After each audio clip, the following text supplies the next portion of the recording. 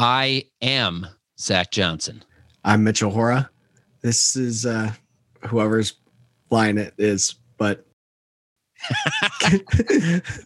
this is field work where we do not follow the script. We have a script? Oh, yeah. Yeah. Have you Zach, ever read follow the script. No, I don't read the script. Why would I do such a thing?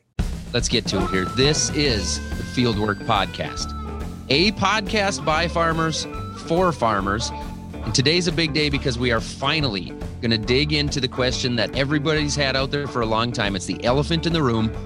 What is wrong with Mitchell?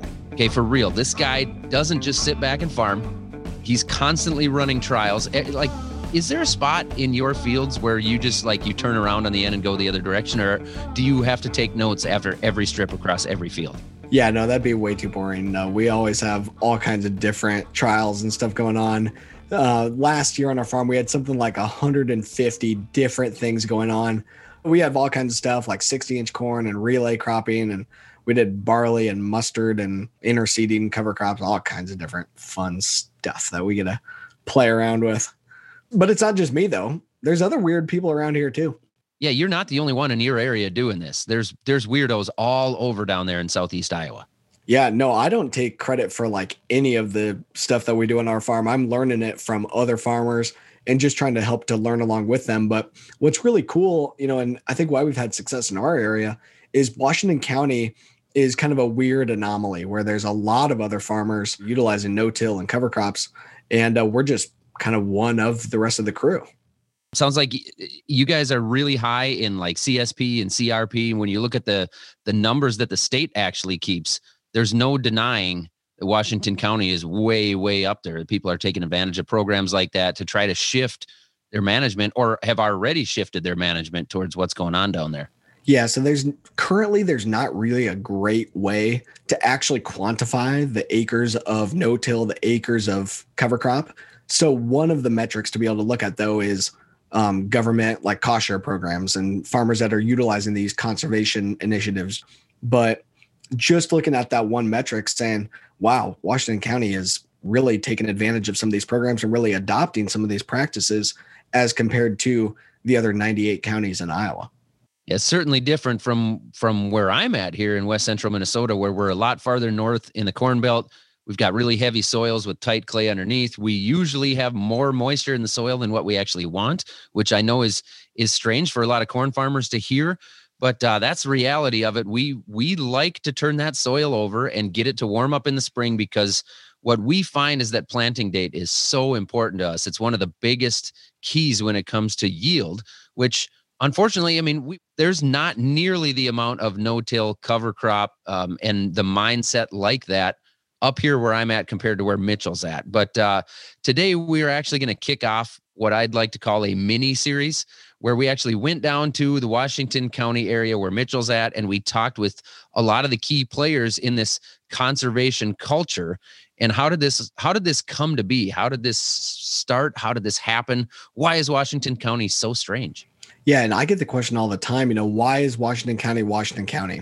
And there's been multiple different groups that have attempted to kind of look at it, but nobody's been able to really boil all the way back down into it. So, being the curious folks that we are here at the Fieldwork Podcast, we had to go see for ourselves.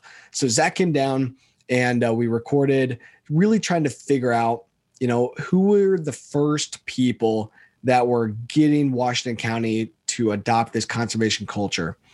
Who was the first guy that was going into it? And we started with some of the leaders that are really the prominent people here today. And we started working backwards from there. So as we were talking to these farmers, we kept getting very similar answers, just like this one that we got from farmer Rob Stout. Was that you 40 years ago? Were you one of the weird ones? Well, that I was enough behind the real starters that I was less weird than others, I guess. Okay. I was maybe in my immediate neighborhood. I was the weird one, but I wasn't too far away from guys that were doing it, so I was not completely weird. And we thought we were getting closer with Dave Burney, who's actually a farmer and the local soil commissioner. And he talked about how his dad also happened to be soil commissioner, being into conservation way back when he returned from World War II. Maybe his dad was the original weirdo tree-hugging farmer. probably 1949, 1950. They were starting to contour. At that point in time, they were doing the crop rotations, planned crop rotations. So this whole journey has been to figure out who's the weird hippie farmer. We found it. It was Dave's dad. He was already the weird one, right? He was the weird one So a our work long here is time done. ago. Yep. We found the culprit. Yep. I don't know that he particularly liked hippies. Okay, so it wasn't the hippie. He was just the ponytail farmer that was Yep. out there that Yep. was doing this no-till stuff. Except he had a butch haircut. So He had a butch haircut, though. He had his army haircut, I suppose. Yep. But like everyone else, Dave would then go on to mention other guys who were doing conservation at the same time as his dad. So being the really serious researchers that Zach and myself and the folks here at the Fieldwork Podcast are, we decided that we had to go back even further in history to thousands of years ago, back when the glaciers were melting near my buddy Michael Vitito's homestead. Just had to build the house right next to the glacier as it melted. And then just extend your family within the county. Were you guys originally grazing woolly mammoths? Yeah, I suppose if you trace it back that far. Straight to the market.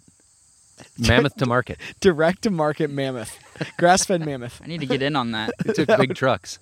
So we were digging into this and eventually realized that it didn't seem to just be one original conservationist. It was really a key set of people. In every conversation, the same names kept coming up. The people credited with really getting conservation to take hold. Yeah, Jim Freer is one of those guys that everyone talks about. He was the director of the Iowa State University Extension in Washington County for 32 years. He's in his late 80s now. He retired a long time ago, but in his heyday, he could attract 500 people to his field days. In 500 people at a field day, like right now, I think it's tough to get 50 people there unless you advertise that there's going to be a free meal. Yeah. But I mean, that was in like the 80s when he was doing that, late 70s, early 80s. I mean, he probably just, put it out on his Snapchat that they were getting together and having a field day and everybody showed up. I would assume so. That was the most effective way to get information out there. Jim, being a guy in his late 80s, he seemed like a guy that is still pretty big into Snapchat. He probably has a better TikTok than we do, Zach. Well, I'd guarantee if he has TikTok, it's better than mine. All jokes aside, I doubt that Jim actually has TikTok, but let's definitely dig into this conversation with Jim. I'm not sure if we get too distracted by the cats that were running around in the barn, but when you're in Washington County, we're not in our fieldwork headquarters that we're typically recording from. You never know what's going to happen. Well, to start out though, Jim, we've been recording around Washington County and all these different conversations. Your name keeps coming up. And I've lived here my whole life. You've lived here your whole life, and we've never met each other. So now we finally get to meet and figure out why this all came about, and what was happening way back in the day that spurred this conservation culture of Washington. And what do you think? Why is that the case? Well, it involved a lot of people, but I think one of the things, we had a number of farmers who were willing to take risks and experiment around things. I remember when I came to the county in 1960, moldboard plow was the main tillage implement. And the problem with moldboard plow on the flat prairie, it had to be done in the fall because otherwise in the spring it got too gumbo-like and you couldn't get a good seed bed. So people started trying to think about how can we do a better job of controlling the environment for seeding, and it involved people who are willing to try some things. When I first came here, soil conservation was pushing terraces around the hill and weir dams and all that sort of thing to control erosion in ditches. Then we got people that, hey, let's try something different. And the Graham plow was something they used out in the wheat country to reduce wind erosion because it left a rough surface. The smooth surface of our soils in Washington County in the spring, after you dished them and it dried out, you could have a windstorm that would put snowdrifts of dust in the ditches, and I remember those very well. So people wanted to leave their stuff on the surface. I remember, Is that the picture you have right there? Yes, yes. Yeah, And that Graham plow was invented out in the prairie. And Lawrence Mix was the guy that in Washington County, and Bob Mix, Lawrence was one of the early soil district commissioners. And so he was trying to, try something different. And it didn't always work out, but it was the first experiment. And I had... then the chisel plow came in with the Glencoe Soil Saver and some of those machines way back when, and they were adopted fairly quickly. Well, when I first came here, we were still the soil conservation people were still holding plowing contests, clean plowing contests, where you were judged on how clean was the residue covered.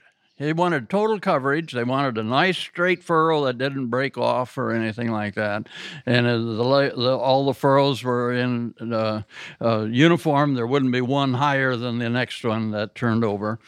And I helped judge some of those contests. And, your dad, your great-grandpa, went out with a moldboard plow without anything done ahead of time. And he plowed under what he could with the plow with cornstalk residue, and it was sticking up all over. And it was the roughest thing to look at, and it just didn't look like he was doing the right thing. But so you're telling me the horrors have been destined to no-till is what you're telling me? Well, crappy tillers. Limited till back then. That was very limited.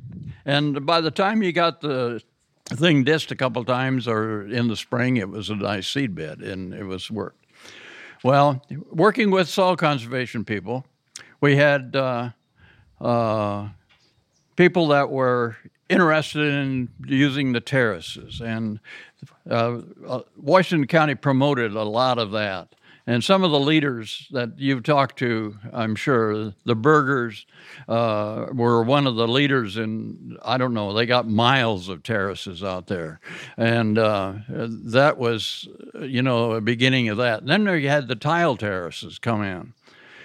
But after we started getting a lot of chisel plowing, the people were looking for another step. And that's when a few people like Don Lukowski and Oscar Steele, Dennis Berger, the Schoolball brothers over by Ainsworth, and they were some of the early people that tried different things. And we had opportunity to go to some of these farms and take pictures of what they were doing.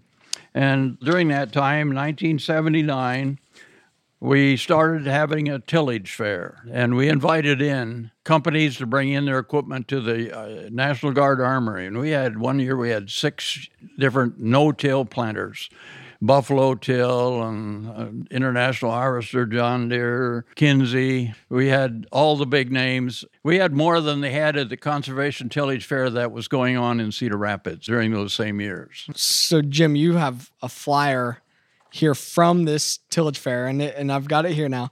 Washington County Conservation Tillage Fair, Thursday, February 26th, 1981. Yeah, it was the third This was a one. cold day. Oh, yeah. February 26th, 1981. Well, this Even is in the 80s. Even in the 80s. Yeah. Well, this is not out in the field. This is This inside in the this armory. is inside in the armory. I see. And you'll notice down there that there are a panel of participants that are sharing their experiences. We took slides on their farms during the year, and then they were the ones that Dave Burney was one of them, and I think one of those years. Dennis Berger, Don Lukowski, Oscar Steele, a number of those people. Early years, it seemed like no-till started out more interested in trying to use no-till on sod.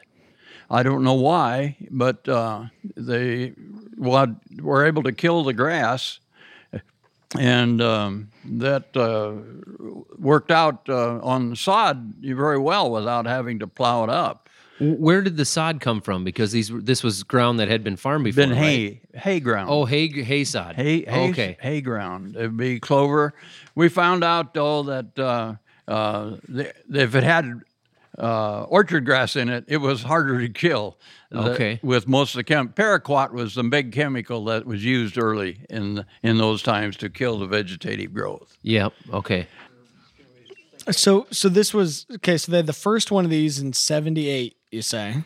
Yes. Here we've got 1980 and we've got 1981 on their panels and stuff, and there are some of the names on here are these guys we've talked with here and guys' names that keep coming up and such. So we had these fairs coming in, but really it wasn't conservation tillage that much they were looking at. They were more so looking at the planters, so too. Well, but it was about equipment. It was about equipment. We had demonstrations on. We had machines there with the chisel plows, but we also got the no-till in at that time, and those were the early no-till people. I did a survey, and I got a copy of it somewhere. Here, take a look at this one right here. You'll see how many years people have been doing no-till there. That were in. This was a survey handed out to the people at the fair, the tillage fair, and you'll see that there were a lot of first-year people. Mm-hmm. That was done in '81, so it would have been 1980 year, and so you see how many years some of those people had already been playing with it. So it looks like here there's about 57 people or so that responded to this survey. And out of the 57 people in 1981, it says 1981 was my which year of planting or of growing no-till corn. So it's specifically only about corn though, not necessarily no-till beans or something else. But 1981 was my which year growing no-till corn. Only 2 people have been doing it for 4+ years. Right. 1981. 28 people, it was their first year of no-till corn. And the total number of acres that they had was 5,168 acres of no-till. And that was the 4th year that people had been doing it. 4th year that some of them people had been doing it. And able to just... So even these people that were saying, yeah, I'm not doing it, they probably weren't doing it on all their acres. Oh, no. They were just trying it small. Yeah. And they were trying to learn how to no-till and build it out from there. But that's pretty cool to have some of those numbers. And, I'm not sure we were even asking them how many acres of no-till soybeans at that time because it didn't even register on the scale. It was not thought of yet. They didn't think soybeans would probably go. And when people started trying no-till soybeans, that exploded. Now that's like the thing. That's easier than no-till corn. So much easier. The weed control, the equipment needed is not as complicated. Mm-hmm. You didn't have as much trash to work with. Mm-hmm. It was very interesting and exciting, I tell you. Yeah. So we were having these fairs and stuff here and bringing people into town and showing them stuff. But tell us about some of the things you were organizing out in the field too. You guys were having field days, bringing people out to the farm too. We started way back in the early 60s holding twilight meetings out in the field with a conservation emphasis, terraces and that sort of thing, down at the Lake Darling watershed. We had a number where the Soil Conservation and the ASC and the Extension all participated. And we'd started like 6:30. We're going in June, you got sunlight until 9 o'clock or almost. And we'd have the farmer show what he did, and we'd generally have an area specialist, so once in a while the state specialist down. I didn't do the talking then like I am now. It was them that did the talking. I arranged it, I promoted it, I wrote hundreds of articles, I took lots of pictures, and I've had stories in the paper, trying to promote it. If you look at this sheet, and it talks a lot about 1981, and you can see 1980, 1981, there was a clear jump here. We went from, if you look at 2 people were in their 4th year, 6 were in their 3rd year, then all of a sudden in their 2nd year, there's 21, and now there's 28 in the first. So there's a clear trend there of rapid adoption. What happened in those years to make that rapid adoption? Was it maybe that they couldn't get the tillage done in the fall? Was it low prices and there was not the money there to be made and people didn't want to make the extra pass? Or we had good years that it worked well and didn't have as many problems, as we would in some years. '81 was one of the poor years because we had a severe black cutworm outbreak that year that took a lot of fields that just reduced the stand and that sort of thing. I think the success of these people and word of mouth from neighbor to neighbor just got people was enough to give people the it confidence was to just try. working enough. Yeah. So again, it maybe just comes back to seeing your neighbors have luck with it, and then gaining the confidence that you can try it now. You'll see here's a sheet that shows the attendance that we had. It was pretty good. Okay, so here what I've got is Washington County Tillage Fair attendance comparisons. Okay, so they're tracking the attendance. This is just a handwritten deal that we've got photocopied here, but it's looking at 1980, 81, 82, 83. And we have it broken down into total attendance and farmer attendance. Okay, you were talking about this Washington County Tillage Fair. I was thinking this is like a 20, 30 people sitting around deal. 1980, it is in a lot of those other counties. 1980, they had 388 people in Washington County. They tracked multiple other counties here in Southeast Iowa. This is probably the district for the extension agency. Right. So they were tracking all these for the extension agency because they were trying to show your numbers back up to Ames, up to Iowa State. And the next closest, so Washington County in 1980 had 388 attendees. The next closest county is Louisa County at 66 attendees. Not even close. Louisa County is just east of here, neighboring county to the east. We didn't really put out direct mailings in Louisa County or anything like that. That was just by mass media publication. Oh, I'm reading this totally wrong because this is only people that attended the Washington County Tillage Fair. These are not county tillage fairs from other counties. No, this is ours. Oh, I'm reading this wrong. That's what I Okay, thought too. excuse Yeah, I me. was with So you, Mitchell. there was 388 attendees from Washington County, but there was 563 attendees here total. So they came 563 people at this deal. There's national events that happen today. That 563 attendees would be phenomenal.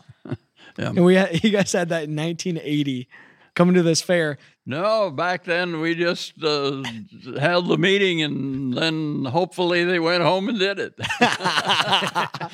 And they didn't always do it because we had to repeat for Lake Darling a number of times. There was cost share involved, so ASC was always involved in the program trying to promote their conservation practices that were eligible for cost share and the soil conservationists. And he was very strong in promoting no-till. And he worked, the soil conservation people worked more with the technical aspects of the machinery and some of these sort of things. And we were heavily involved in the communications, the promotion, the development of that sort of stuff. Another question on the tillage fair. So out of the 563 attendees in 1980, 351 of those attendees were farmers. Okay, 563 total attendees, 351 of that was farmers. So the large majority was farmers.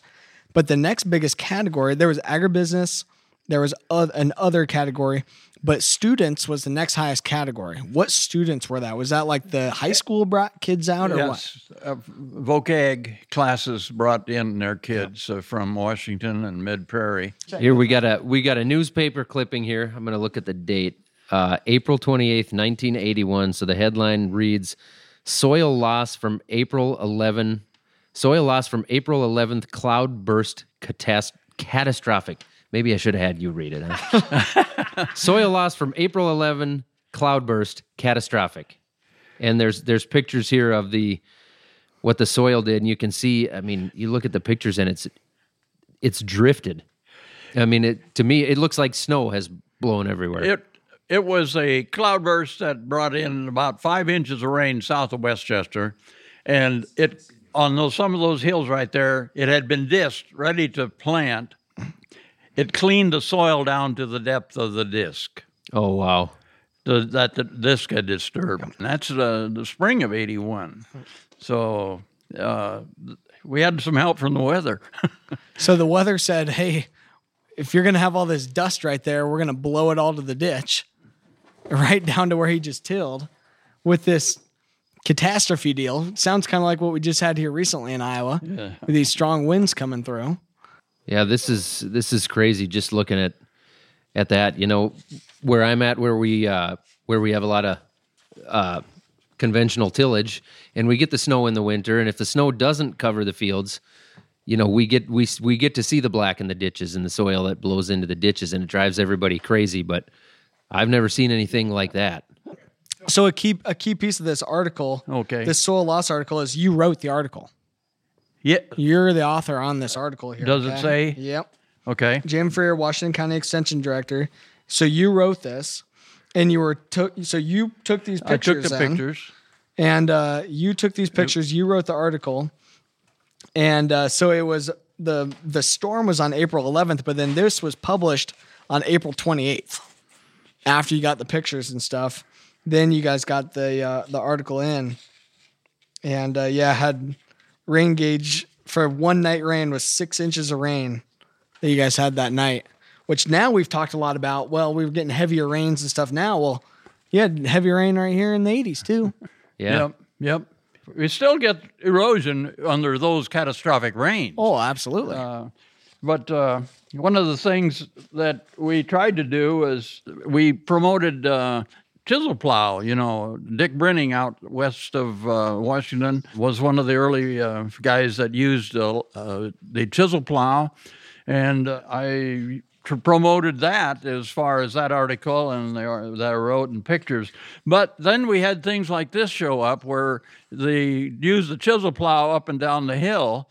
And you can see in this picture here that the chisel tracks eroded out in some of these real serious heavy rains as well. So you had to make sure that if you were chisel plowing, you were doing it on the contour, or you were going to run into problems. Yeah, so the picture he's got there, you can see the knife track or the shank track has washed out severely.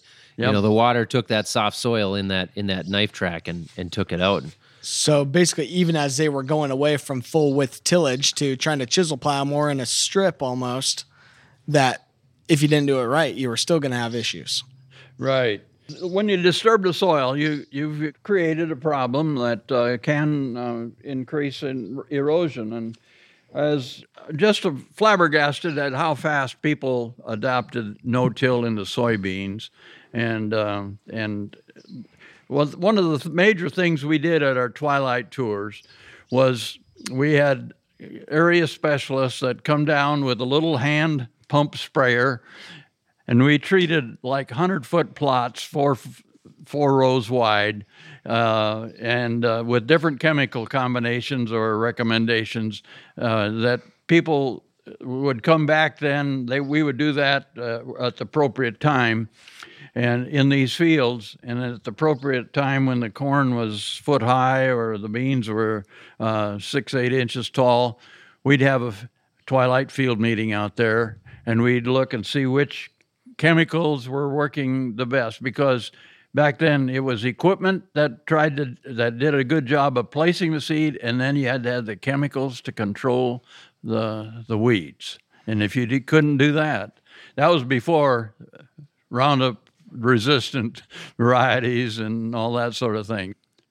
We're going to take a short break, and we will get back in a minute to our conversation with Jim Freer.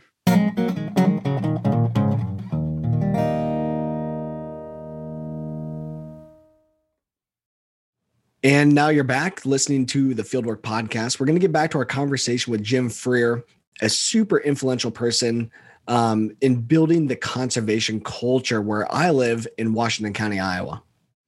What was the weed control like when people started adopting less tillage? Did you had to rely more on chemistry? Oh, definitely. Yeah. It was a lot of chemicals that were involved, and a lot of them were specific for certain kinds of weeds. Some would not work on grass, and some broadleaf weeds were more resistant, and so on and so forth. So they look for combinations, and we had like 6 or 8 different treatments out there that the area specialists would spray, and we'd go out and do that on 3-4 weeks ahead of time whenever it was appropriate. And and the twilight meetings were well attended. Those were neighborhood things. They were things that we would get like 20 to 40 people out. Sure. And it would be the neighbors that knew that this farmer was trying these things, and he'd had some success or maybe he had some failures. But that was these field days and stuff that they were talking about, and getting these guys together and going out there, checking it out. There was a lot of meetings here. There was a lot of meetings, a lot of getting people together. And that is what now I suppose we're calling this culture, this working together, going and learning from each other. And really it started out as having all these different meetings that you guys were hosting. It was a major thrust in our extension program. We allowed allotted a lot of time to promoting conservation tillage, no-till, and writing about it and taking pictures and using them whenever we could. So I want to jump to also on, now this Washington County conservation culture, of course, has moved even beyond the no-till and things that was way back on this cover crops and stuff like that. What do you think about what's happening today? Well, a lot of things have changed in the last 30 years since I've been retired. Yeah. It was dynamic to see the change from 1960 when I moved into Washington County to 1992 when I retired. The year I moved into Washington County, John Deere had just come out with their 4-cylinder tractor that year. So that's quite a change from, what we had in 92 when we had 150 horsepower tractors. But now what we got, not only the equipment change, but we had nobody really involved in anything that was called cover crop other than we had a couple of double crop where he'd seed oats.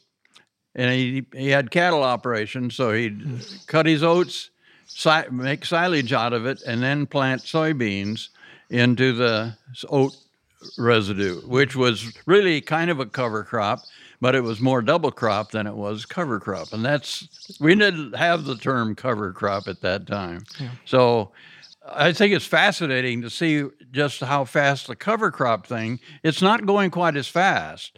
You got to have the right combination of weather to make it really work, to get a good stand of cover crop and that sort of thing. It's a little slower, but I think it's a right way to go if you can keep your yields up there. And most of the people that I've talked to seem like they're happy with their yields. But what's interesting is we've been talking today that, maybe it's not going as fast of an adoption curve as tillage, as reducing tillage, getting to no-till, but we're still way ahead of any other group. And I think it's still because you already had that other wave of conservation adoption that happened, back in the 80s. 80s, yep. What do you think brought the cover crops on so hard? Was it just because you had no-till here? So you were doing that to try to keep the erosion down. Do you think it was just farmers looking for additional erosion control? Was the first key to it? I'm not sure. Right now, of course, it's the control of the runoff of chemicals and fertilizers. That's the big push because of the environmental regulations that they're trying to shove down agriculture that will affect farming practices.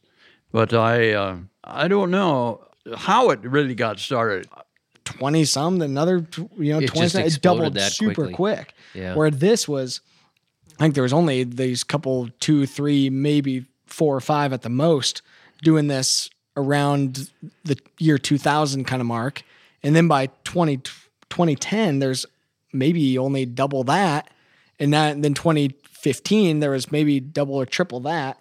And now there's obviously significantly more. I don't know how many was on that list that Daryl had, but. Well, I think that the people that were, early adopters in the no-till were willing to take another risk and look at another system.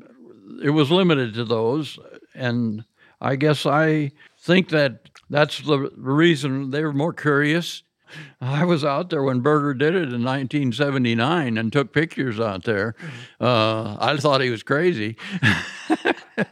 As an extension director, I didn't think it would work. I thought it was going to be competition for the seed of corn. I bet you were sure egging him on, though, and pushing him to do it, though, weren't you? Well, you were like, well, you go figure it out. Yeah, right. Talking about extension getting involved with the farmers like that, I don't think, to my knowledge, it's not to the depth like we're talking about here. I mean, we have people that work for extension that come out and talk about nitrogen, and they'll put on a clinic here and a clinic there, and put together an event in the winter or something. But to the level that you're talking about, I mean, I guess I haven't experienced that. What about you, Mitchell? Yeah, I don't think that extension is quite as involved in that, and they don't have they dialed back and. They don't have the staff to do that. They're not staffed to do that. There was an extension director in every county at that time, and he was an agriculturalist, basically. Agri-industry, of course, took over much of the education part of it, like chemicals, which ones work, and so forth. So the agri-industry benefited from the specialists that were doing the research, and as well as their company research, and they had that base of information to present to farmers. And as that happened, there was less demand for extension to be the vehicle. I was raised on a farm up in Grundy County. I loved the farm. If I had a few hours someday, I would love to take a drive and go out to somebody's farm and take some pictures, what's happening there, if anything was new or different. And I got acquainted with a lot of these people, and I found it very rewarding for me, and I could share that stuff with other people. I think that's been a key thing. I think that as we've learned, about some of these guys telling stories about you, is you were very personable to just go out there. You weren't afraid to go and help and just hang out there and just go and learn and be a part of it. But then it was that network that you could refer them to somebody else, or they could refer you to somebody else, and it just was able to kind of snowball. I'll tell you, I didn't know as much about it as most people thought. I talked to guys like Keith Hora, Dennis Berger, Don Lukowski, Oscar Steele, and others that have, about these things, and I learned, and I tried to share it and encourage it with others. We're back to that networking again, and how important that is. It just keeps that keeps coming up in every conversation today, how important it's been for everybody to work with everybody else. And Jim, we keep joking that networking with those guys must have been, as millennials, you had Facebook and stuff, and you could have just networked with them on Facebook, right? They just had a lot of Zoom meetings. Yeah, Zoom meetings. Well, I had a morning radio program 3 days a week at 6:45 in KCII, and I generally started out with the weather and what was going on and the extension activities that day or that week. And then I went back home and ate breakfast and went to work later. But I used that as an excuse to get up early and get out, and people enjoyed that. And I was a part of the breakfast table in a lot of people's situations. So you were up and at it early, but you were looking at the news and you were seeing what was going on, and you knew because you had to prepare for your own radio show. And so KCII is the local radio station in Washington, still up and going. I don't know that they have a program quite like this anymore. I don't think so. I did it for 30 years. Yeah. That's crazy. How much prep went into that? 15 minutes of being on the radio 3 times a week. I mean, that had to take a lot of prep. You can't just sit down and talk for 15 minutes, Yes, I right? did. You did? You went in there. So what are we going to talk about today? Man. Sometimes You guys do that. Yeah, absolutely. the night before, I'd pick up a bulletin at the extension office or take one home from the extension office and say, well, I guess I'm going to hit some highlights on this publication. It was a 5 to 7 minute deal. They didn't cut me off if I went 10 minutes, but I probably did more times than I should have. But and I enjoyed doing that, and people responded to that, and it was just another way of communicating stuff that we were doing. We call really that cool. Instagram stories today. Yeah, similar to that. Basically, Yeah. Well, you guys got a different set of technology these days to use to communicate to people, and I certainly am amazed. I'm way, way, way out of date as far as doing things in these modern days. I got a cell phone, but I don't know how to do very, very little on it. I think for being 88 years old, I think you're doing just fine and being able to keep telling the story. But a big thing in ag and Zach's entire mantra is about telling the story of agriculture, and we have to tell it outside of just agriculture people though too. Yeah. It's difficult to try to reach people outside of ag about what goes on within ag. And I think it got a lot harder for a long time because, those of us in agriculture will follow the stories of what's going on in our field. But if you're outside of agriculture, it's just one of those things. I don't follow what's going on in dentistry or in the nursing field, right? No. I'm in agriculture. And so if you're not in it, I think a lot of people don't follow it. But now with the internet, it's gotten easier to find that information and easier to put it out there too. So another thing we've talked a lot about today, I want some of your thoughts on here. We've talked a lot about the equipment, especially planter equipment. So we talked with Dave Moeller and what Dave now works on with planters and what the Reed brothers have done with planters and combines and stuff. What's been your take on the ability for farmers to get access to better equipment? You were bringing in some info on tillage reduction in tillage equipment and planters and stuff, but what's your take on having some of those companies around here as well? There were a lot of little fine-tuning things that needed to be done to make it really work. The sidewall broken down to get the contact to the seed. If you planted in the wrong conditions, you were going to leave that in an open furrow, leave that seed so it didn't have good soil and moisture contact, and it wasn't going to grow. So, they had to develop furrow openers, the waffle, the wavy coulters. I've got some beautiful pictures. I got down and laying on my stomach to take pictures in front of some of those kind of equipment, and people thought I was crazy, but you get to see what it looks like. Oh yeah, that's awesome. So that's one of the so he's got a picture of one of the really old planters. And do you have a note on there of whose planter that was at your? No, I don't. You can see the wavy coulter there for planting into. Must be planting into He's some planting type right of in the sod. grass. Yeah, he's planting right in the grass. Yeah. Okay, so this is a super, super cool picture. Okay, so they have a little press wheel, a guide wheel, with a tube coming down over the top of it that would just drop dry fertilizer right there on top of the surface. Then it's got the wavy coulter. That's the opening system for the planting unit that's right behind it. And then it probably had some type of a closer on the back at a wheel of some kind to close it all up. But they were applying fertilizer and split applying fertilizer with the planter even at that time. Right. Yeah. These darn cats. Jeez. Oh, We have had 2 cats crawling all over Annie this entire time. They specifically go straight through his picture box every time they've got to walk through. And then they look at Annie like, what are you going to do about this? My daughter went through, grabbed a whole box of my stuff that I saved over the years, and she made a couple of scrapbooks with included a lot of these pictures and a lot of these articles and a lot of the letters and some of the awards that I got and that sort of thing. But one of the things I found real curious to me was that I found an article for the SCS annual report that was published in our local paper. They did that once a year, and this was for 1965. And the title of the article that I wrote, 3-page article, and then was featured in that special edition, that the title of it was Conventional Tillage Systems. Are they out of date? And oh my gosh, hold on. So Okay, that's so- before all of this happened. I had some questions of whether this is going to take place.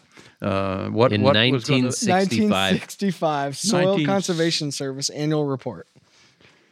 Wow. in the county?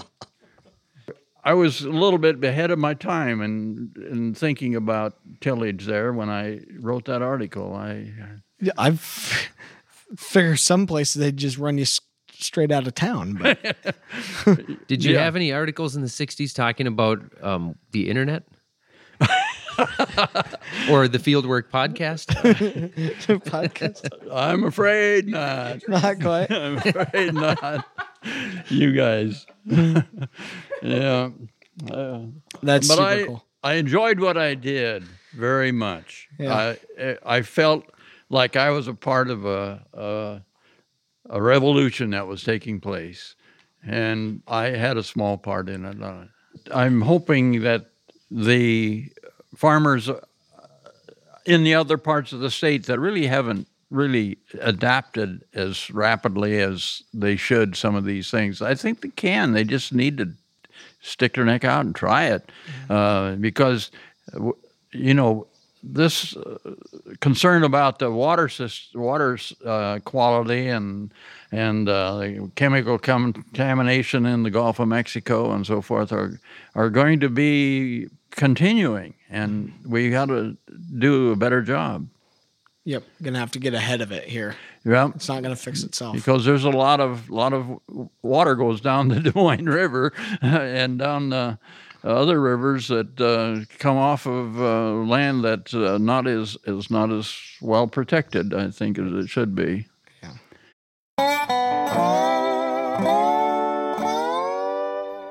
That was one of the more fascinating interviews that I think we've ever done. It's certainly one that I won't forget, not just because of Mitchell's cats, but because of that literal box of history that kept going around there. And we kept bringing it back to, everybody was working together. Everybody was going towards the same goal and sharing information. And to me, it just comes back to the power of the networking and working with other farmers to constantly learn and continue to push forward and figure things out. It was almost like the mentality of them was that we're going to figure this out.